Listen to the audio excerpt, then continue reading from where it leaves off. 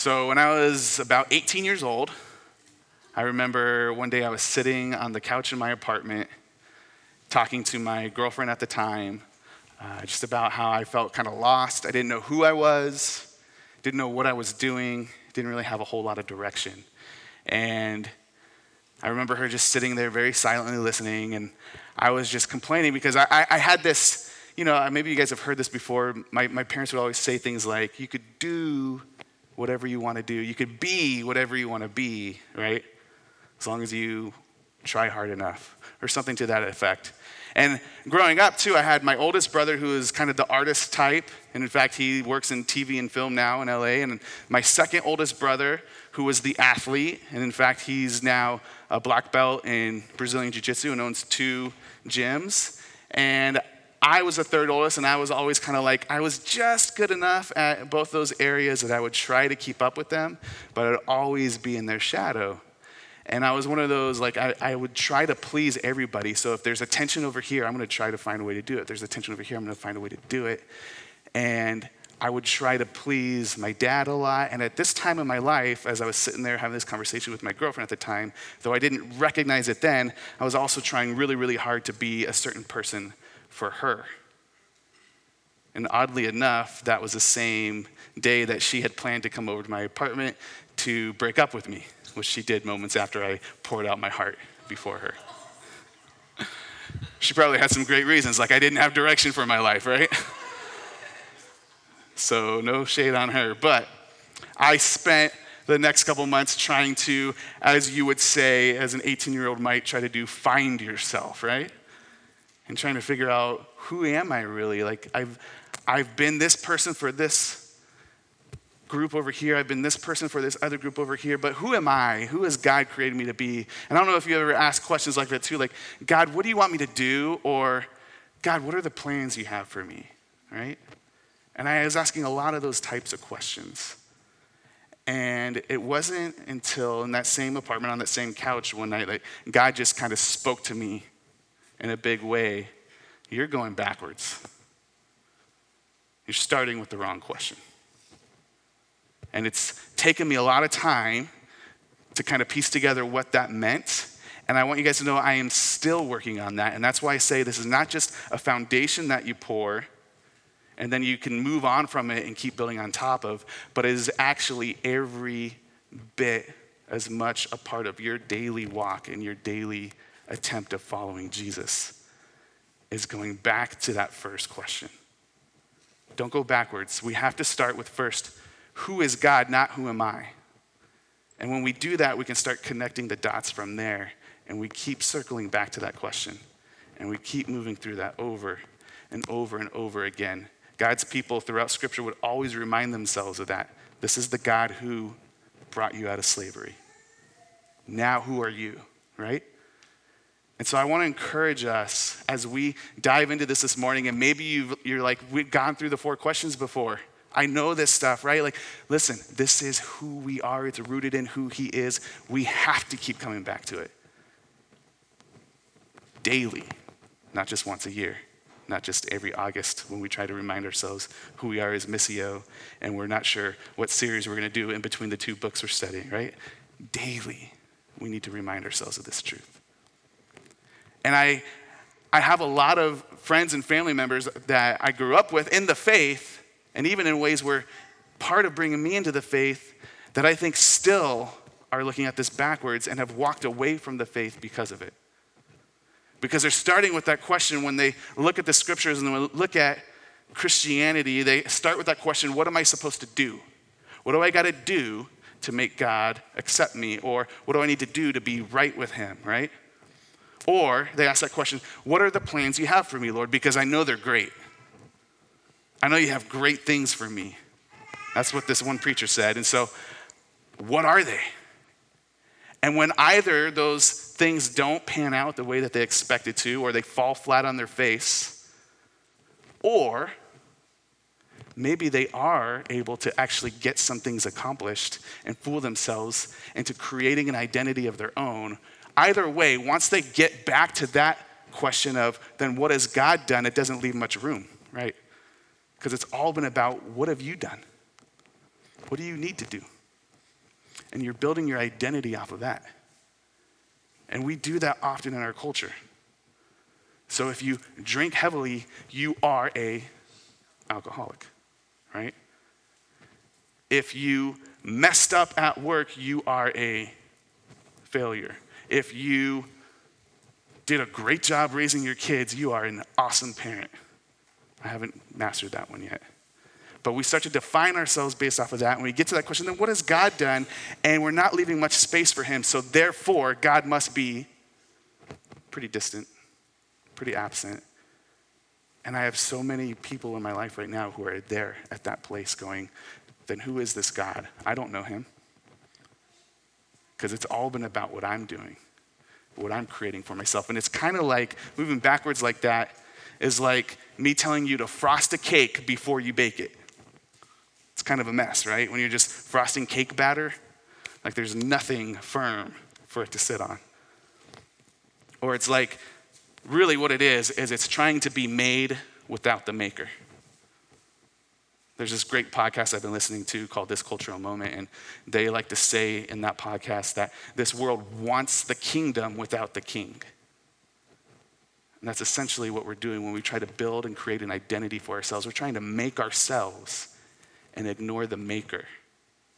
And so we start there. So we're going to look at that this morning. Each week we'll spend some time zooming in on one of those 4 questions, and we start with first question, who is God? Because when we open the Bible, guess who's the main character of the story? It's God. And yes, it's true, the Bible is primarily about God and his relationship with humanity, but hear that, it's humanity, not God and his relationship with Paul, or with Michael, or with Maisie, specifically. Now, yes, you get to have part of that. You get to have relationship with this great God, but the story is bigger. It's not just about you. It's not just about me. And even that, if the story is about 2 main characters, God and humanity, who is the only human being who ever fully, faithfully lived out what that relationship was supposed to look like? It was God himself. So God takes on both of those main characters in the story as he becomes Jesus in the flesh, and he lives that out. This whole story is about who this great, glorious, good, and gracious God is. So, we're going to look at 4 glorious truths about God. Now, there's lots of truths you can find about God in the scripture. There's lots of facts you can find about him. There's lots of things you can find about his character and his nature. But we've borrowed this actually from a pastor and an author, Tim Chester. And what we're not doing is saying these are the only 4 things scripture says about God. But what we are doing is saying, as finite creatures, as those of us who need maybe to break it down a little bit and make it a little more simple so that we can understand it and we can grow in it, if you're like me, is here are 4 things we know we find in scripture that are true. We see them all throughout scripture, but specifically, we're going to be looking at Psalm 145 this morning, which is a great picture of all 4 of these truths about God. And most truths about God you can place into one of these categories, if not all of them. Most things about what God does, we can see it exemplified in these 4 truths about God. And when we understand these truths, it starts to inform us not only of who God is, but then as our maker, it starts to inform who he's created us to be now.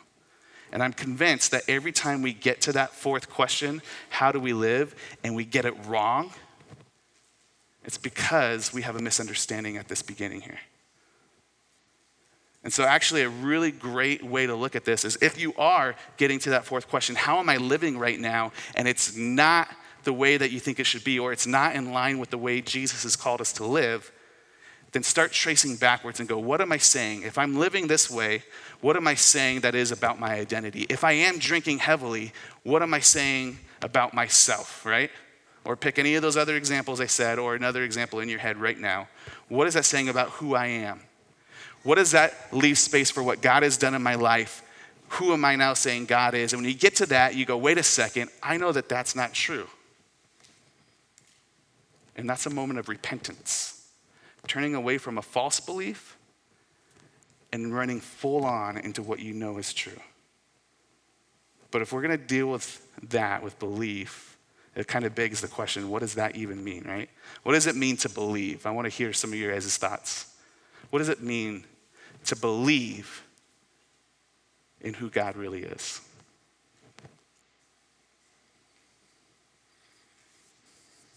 It's one of those words we throw out all the time, isn't it? We think we know it. Wait until your 6-year-old asks you, what does that mean? And you got to figure out a way to explain it to a child. Do you really understand it? Any brave souls want to take a stab at it? Jessica?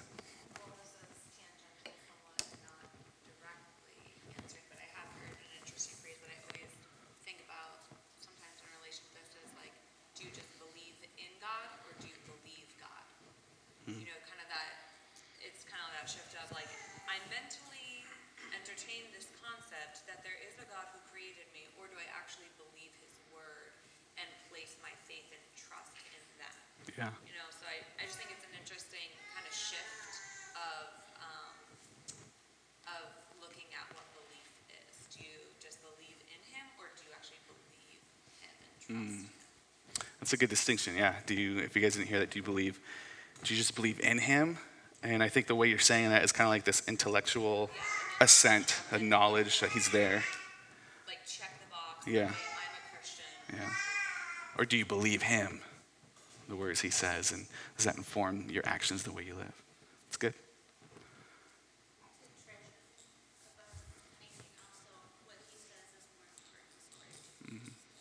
Yeah.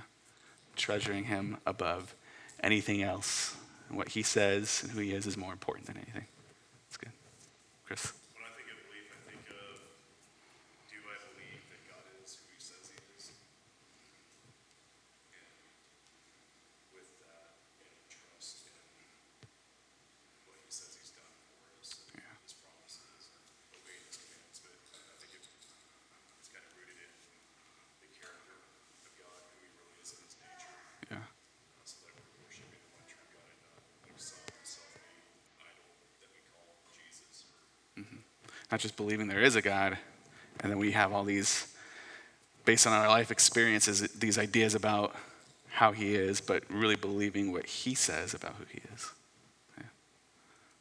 Okay.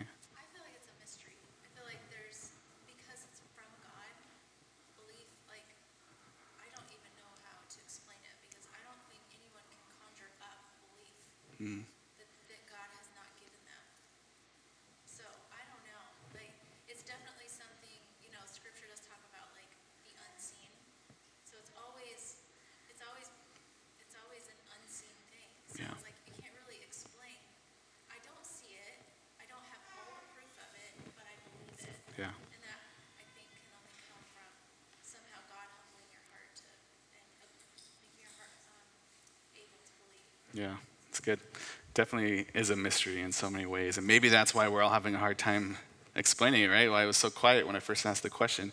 Because there definitely is a reality that, like, unless God comes and renews our hearts and makes us alive, like, we just won't believe.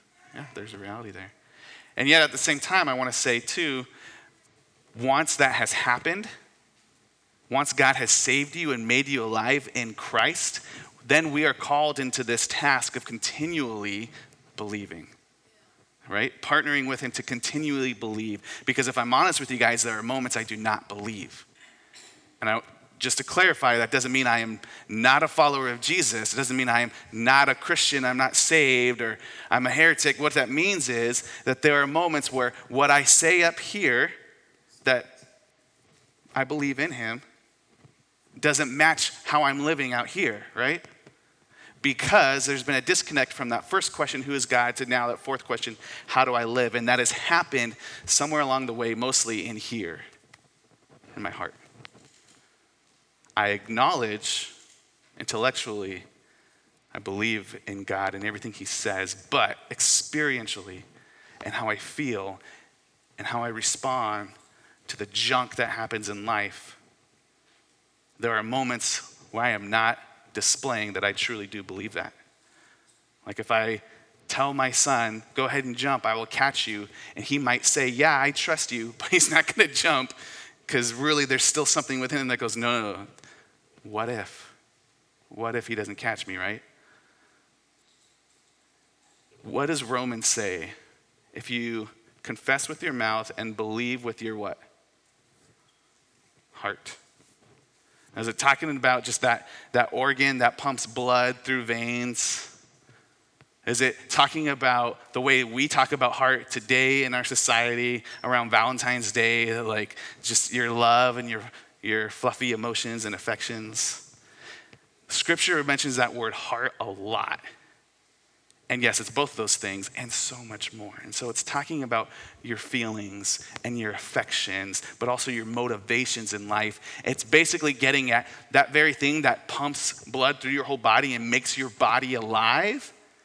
It's using that as an analogy to say the very core of who you are, your whole entire being. If you confess with your mouth and believe with everything you are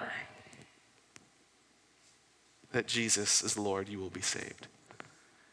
How do we get there? How do we move from just this, I know this in my head, I think it's probably right, to I believe this with every fiber of my being, and every action that I make is based on that belief? Those moments where we go, wait, I'm not living like I believe, we got to capture those. Take every thought captive, every action captive, every word captive, every motivation captive. See, this makes sin a much bigger deal, doesn't it? It's no longer just the things that you do or don't do that you weren't supposed to. Now it becomes your motivations behind it, your heart. And that's exactly what Jesus did on his Sermon on the Mount. He took all those rules, all those things listed out, and he says, yeah, but let me take it a step further. If you even do this in your heart, you have sinned, right? Sin is a much bigger deal now. And so we need a much bigger solution. This type of belief and this type of understanding and starting with who God is helps us see that God is a much bigger God than we ever dared believe before. And that his solution to our problem of sin, which is so great, is the only thing great enough to solve it. And it's so much bigger than we ever thought before. It's no longer just my personal relationship with God. It's no longer just my personal salvation because I said a prayer, raised a hand. It's no longer just I could be made right with God if I follow the right steps, but it is God has come and undone the very thing that we have no control over, which is death, and reunited us with him across the great chasm of our sin. And that he is doing that cosmically with all of creation. We need a picture of a much bigger God. And so we're going to start to get a picture of that by looking at Psalm 145. Go ahead and open with me. I'm going to read to you from Psalm 145. It's 21 verses. And I want to read the entire psalm to us. And I would love, as we are going through that, for you to take note of those four truths that we said earlier, that God is a great God, he is a glorious God, he is a good God, and he is gracious to us. And just try to take note mentally of how many times those words or those sentiments pop out at us from what King David wrote thousands of years ago. Psalm 145, a song of praise from David. And he writes, I will extol you, my God and King, and bless your name forever and ever. Every day I will bless you and praise your name forever and ever. Great is the Lord and greatly to be praised, and his greatness is unsearchable. One generation shall commend your works to another and shall declare your mighty acts. On the glorious splendor of your majesty and on your wondrous works I will meditate. They shall speak of the might of your awesome deeds, and I will declare your greatness. They shall pour forth the fame of your abundant goodness and shall sing aloud of your righteousness. The Lord is gracious and merciful, slow to anger and abounding in steadfast love. The Lord is good to all, and his mercy is over all that he has made. All your works shall give thanks to you, O Lord, and all your saints shall bless you. They shall speak of the glory of your kingdom and tell of your power, to make known to the children of man your mighty deeds and the glorious splendor of your kingdom. Your kingdom is an everlasting kingdom, and your dominion endures throughout all generations. The Lord is faithful in all his words and kind in all his works. The Lord upholds all who are falling and raises up all who are bowed down. The eyes of all look to you, and you give them their food in due season. You open your hand. You satisfy the desire of every living thing. The Lord is righteous in all his ways and kind in all his works. The Lord is near to all who call on him in truth. He fulfills the desire of those who fear him. He also hears their cry and saves them. The Lord preserves all who love him, but all the wicked he will destroy. My mouth will speak the praise of the Lord, and let all flesh bless his holy name forever and ever. This is God's word. Amen. There's a lot of great truth about God there. And I just want to stop for a moment. Let's stop and let's experience that together, okay? And one way we can do that, one way we experience how great and good and glorious and gracious our God is that we remind each other and we point it out to one another and we share examples of it and we celebrate that. So we didn't do this before we started the sermon. I would like to take a moment now to pause and let's hear some examples from each other of how God has been good or great or gracious to you, or how you have seen him to be glorious this past week. Go ahead. Yes, God. And in all these things, we give thanks. May we trust you more and more as we hear these stories. We ask this in Jesus' name. Amen.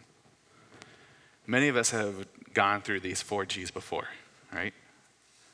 And so we are going to examine them closely, but we could have spent we've done whole sermons on just each one before, and that's not even enough, really, to exhaust the truth about each one of them. But because all of us have heard these so many times, I thought it would be really good for us just to experience that, taste and see that the Lord is good. As in community, we share how God has been really at work in our lives. Like what we just heard in each of those 4 stories is, and how fitting that there's 4, right? Is that's the same God, you guys, that we just read about, that David wrote about. That's the same great God that he's writing about, that he's in awe of. It's the same God who has been gracious to us, who is gracious to him, who has been good and glorious. Like, let's never stop doing this. We need to constantly remind one another who God is, and we get to do that by pointing to what he's done and how he's at work in our lives. It's so good. God is a great God, David writes. Great is the Lord, verse 3, and greatly to be praised. His greatness is unsearchable. This is the God who is great over this story we heard right here. That when something seemed out of control, it was something you never expected to happen, and probably caused a lot of questions, right? And yet God is in control over all of it. Do you know that's what we mean when we say God is great? Another word for that, your theological big word for that, is God is sovereign.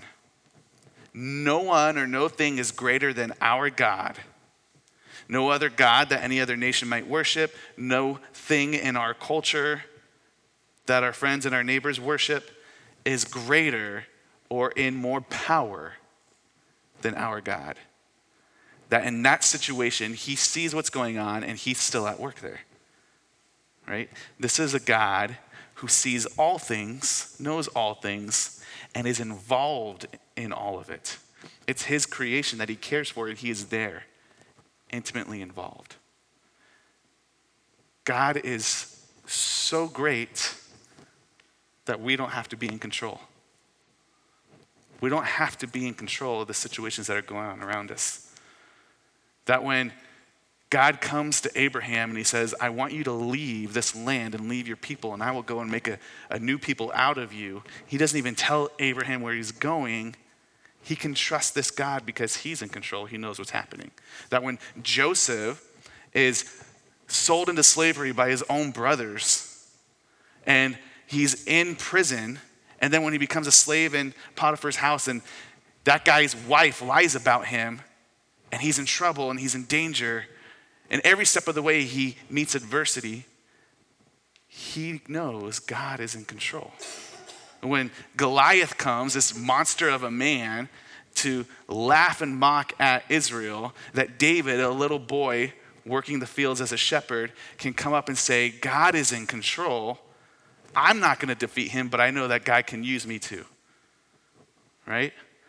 When Joshua goes with his armor bearer before this huge army of the Philistines, and there's only two of them, he goes, look, God's in control. He could either win this battle with a whole army or he could do it with the two of us. What's the difference? God is here and it's his power. That when Jesus' followers are on the boat in the middle of the sea and Jesus is asleep and all of a sudden the waves start crashing around them and there's a huge storm and they're scared for their lives, Jesus rebukes them. He says, don't you know the one who made the wind and the waves is here with you? And he shows his great power by telling it to hush. Whatever's going on in your life that feels out of control, God is great. You don't have to be in control. Here's the thing, you never were. We all live in this illusion, and especially in our modern day and in our Western culture and with all the technology and the comforts that we have, we can really fool ourselves into thinking that we have control in life, don't we? But we never really do. When you woke up this morning, who put breath in your lungs? You have no control over anything. And yet there's a God who made all things, including you, and he has perfect control. Perfect control. And this is really, and I'm going to spend the most time on this first one because this is really an acknowledgement of who's in charge. Acknowledging who is king over all of creation. As we saw all throughout Luke, there's this wrestling and this battle for kingdoms, earthly kingdoms, and Jesus is saying, no, I've come to bring the kingdom of God. And we're going to see that same theme throughout the book of Daniel. Really, that's the theme of the entire story of the relationship between God and man. Is us trying to build up our kingdoms and God saying, no, my kingdom is the only one that will last forever and that is perfect because I am the only one who can be in complete control of all things at all times. Stop trying to take control. Or as Carrie Underwood said it, Jesus, take the wheel, right? I've never actually listened to that song. I'll listen to country guys. He is in control though. So you don't have to be. And I used to think that that statement actually, like, I don't have to be in control because God is, had to be tied to the third statement, God is good. Because if he wasn't good and he was in control, we got a whole lot to fear, right? But here's the thing. No, that's a bonus. It doesn't matter. First thing is God is king. It's about submission. When God comes to Job and Job is like, how can you let all this happen? God basically says, listen, boy, where were you when I put the stars in the sky? Where were you when I hung the moon? Where were you when I created the seas? Who's in charge here? Who's king? Who's in control? We need to submit ourselves. We're like grasshoppers before him. Submit ourselves to the control of God so that even when things don't seem to be going the way you think they should, you can go, but he's God and I'm not. And he's in control. And if he chooses to, he could do what he did for Joseph and say, what you meant for evil, this thing that has happened in your life that should not have happened, God will use for good. Do you believe that?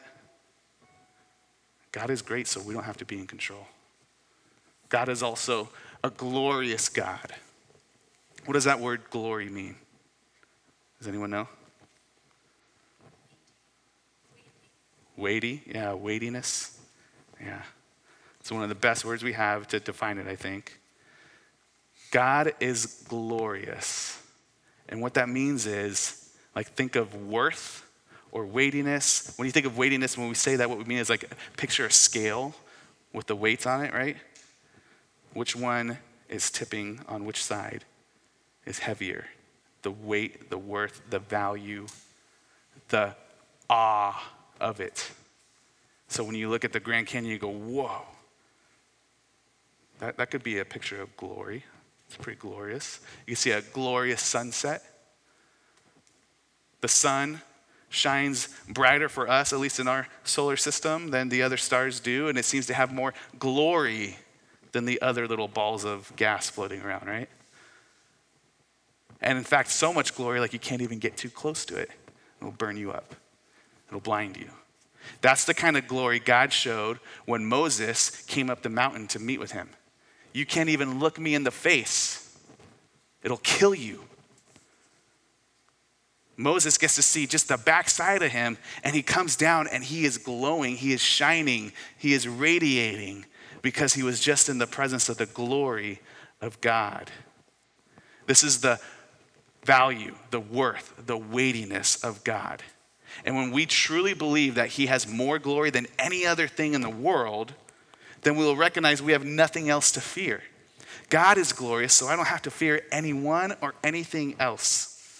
And the problem is, as Romans says, is we've exchanged the truth of God for a lie, and we've, instead of worshiping the Creator, have started worshiping created things. We have given more glory to created things, to our spouse, to our kids, to our phones in our pockets, to our money, to our comfort.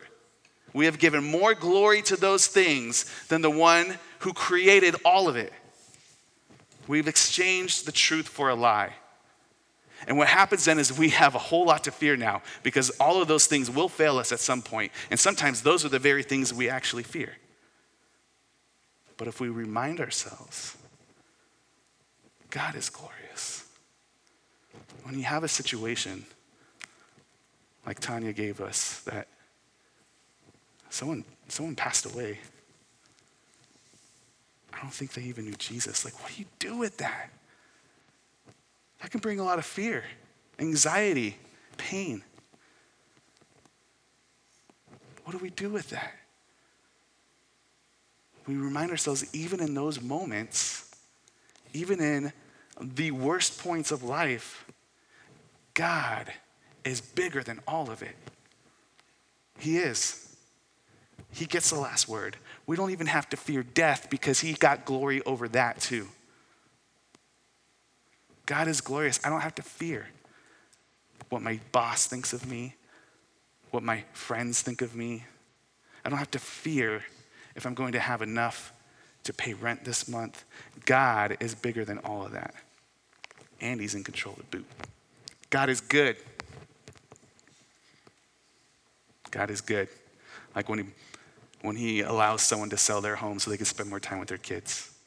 And he does that by also providing a dream home for another family. God is good. When we say that word good, when David wrote that word good, he says, the Lord, verse 9, is good to all. His mercy is over all that he has made.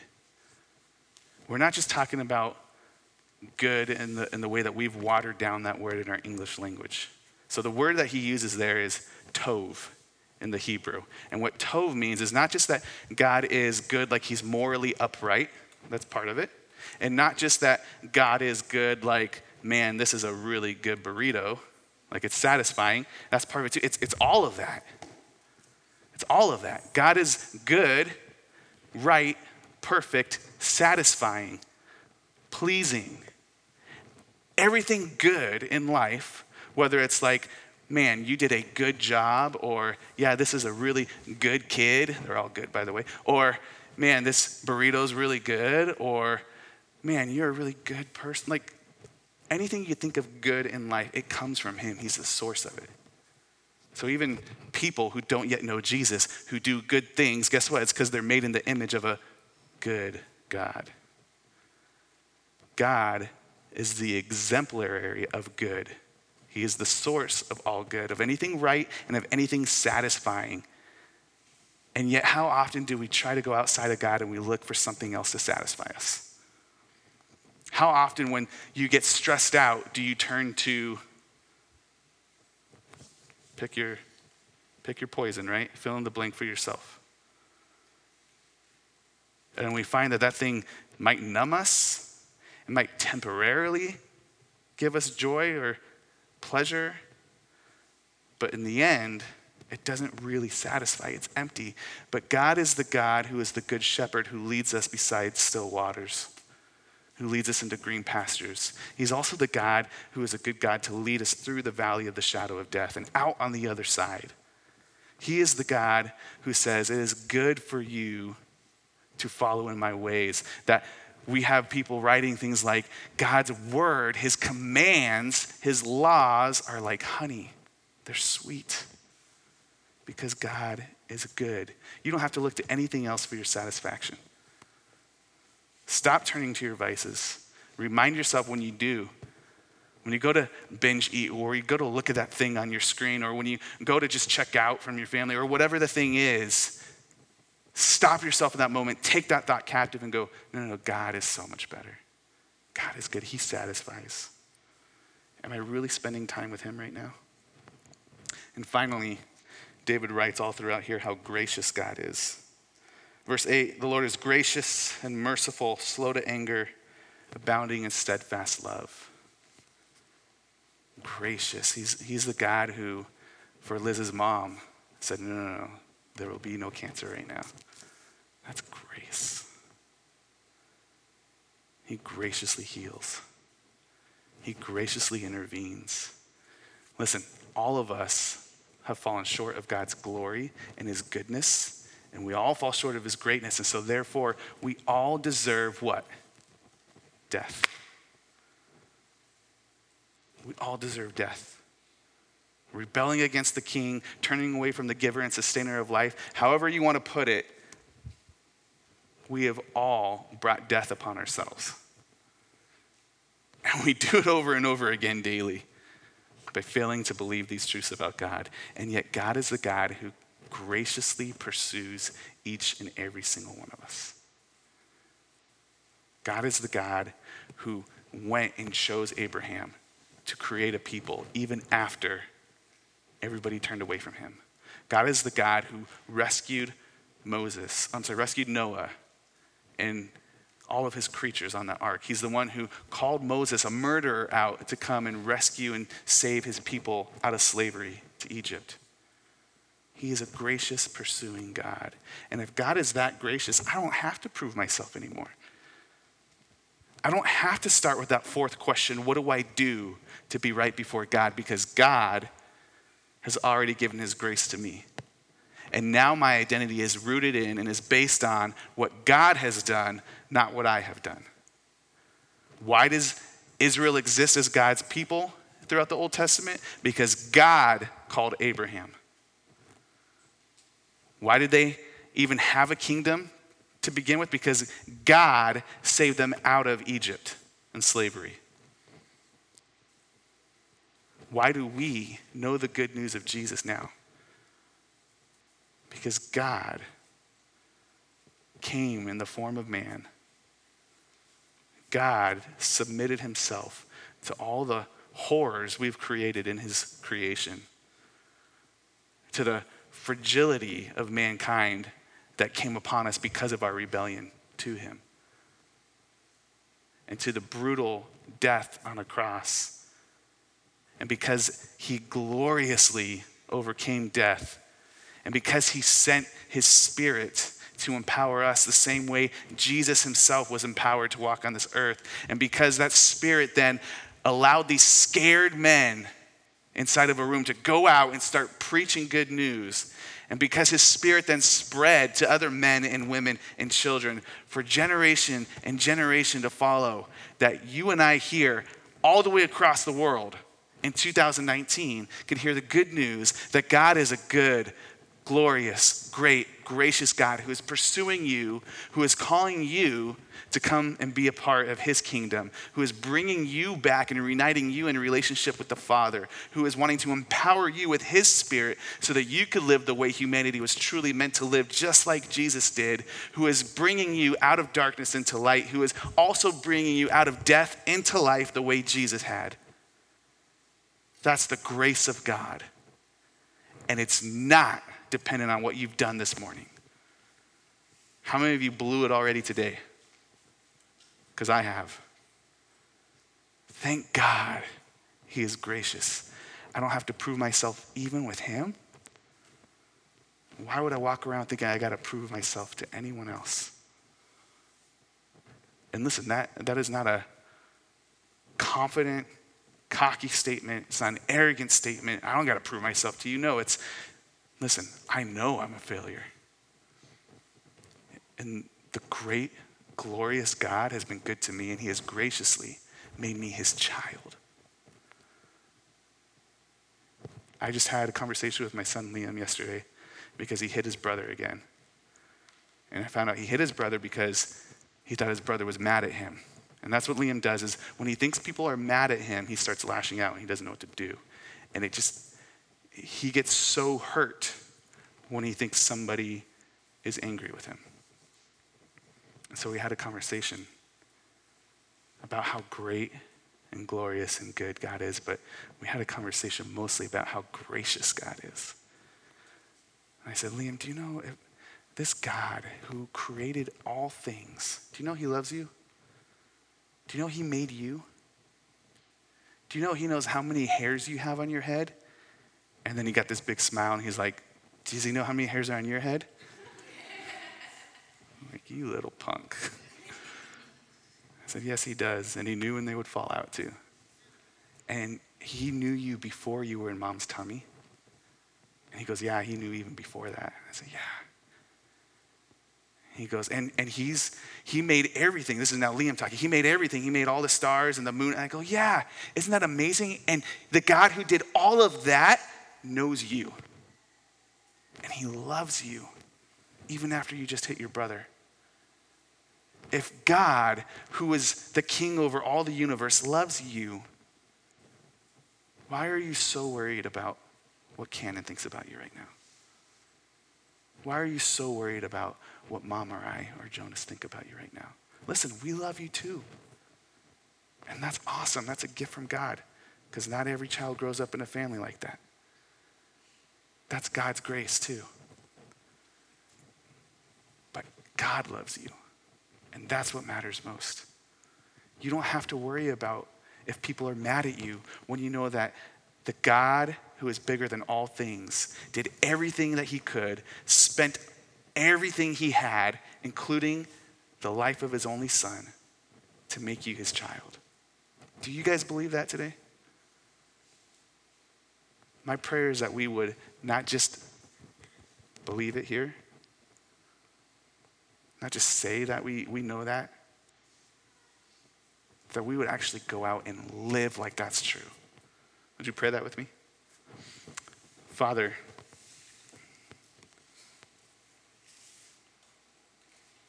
we need to submit to your greatness. You are king above all things, and we need to see your glory, that you are above all else. And God, as we do that and as we enter into your kingdom, we trust that we will experience, we will taste and see the goodness of you, Lord. And we know that all those things are only possible because of your grace. We thank you for that truth. And as we go to the table this morning, God, remind us of what that grace cost you in your son, Jesus, so that we would go out empowered by your Spirit and live like it's true. And we ask this in Jesus' name.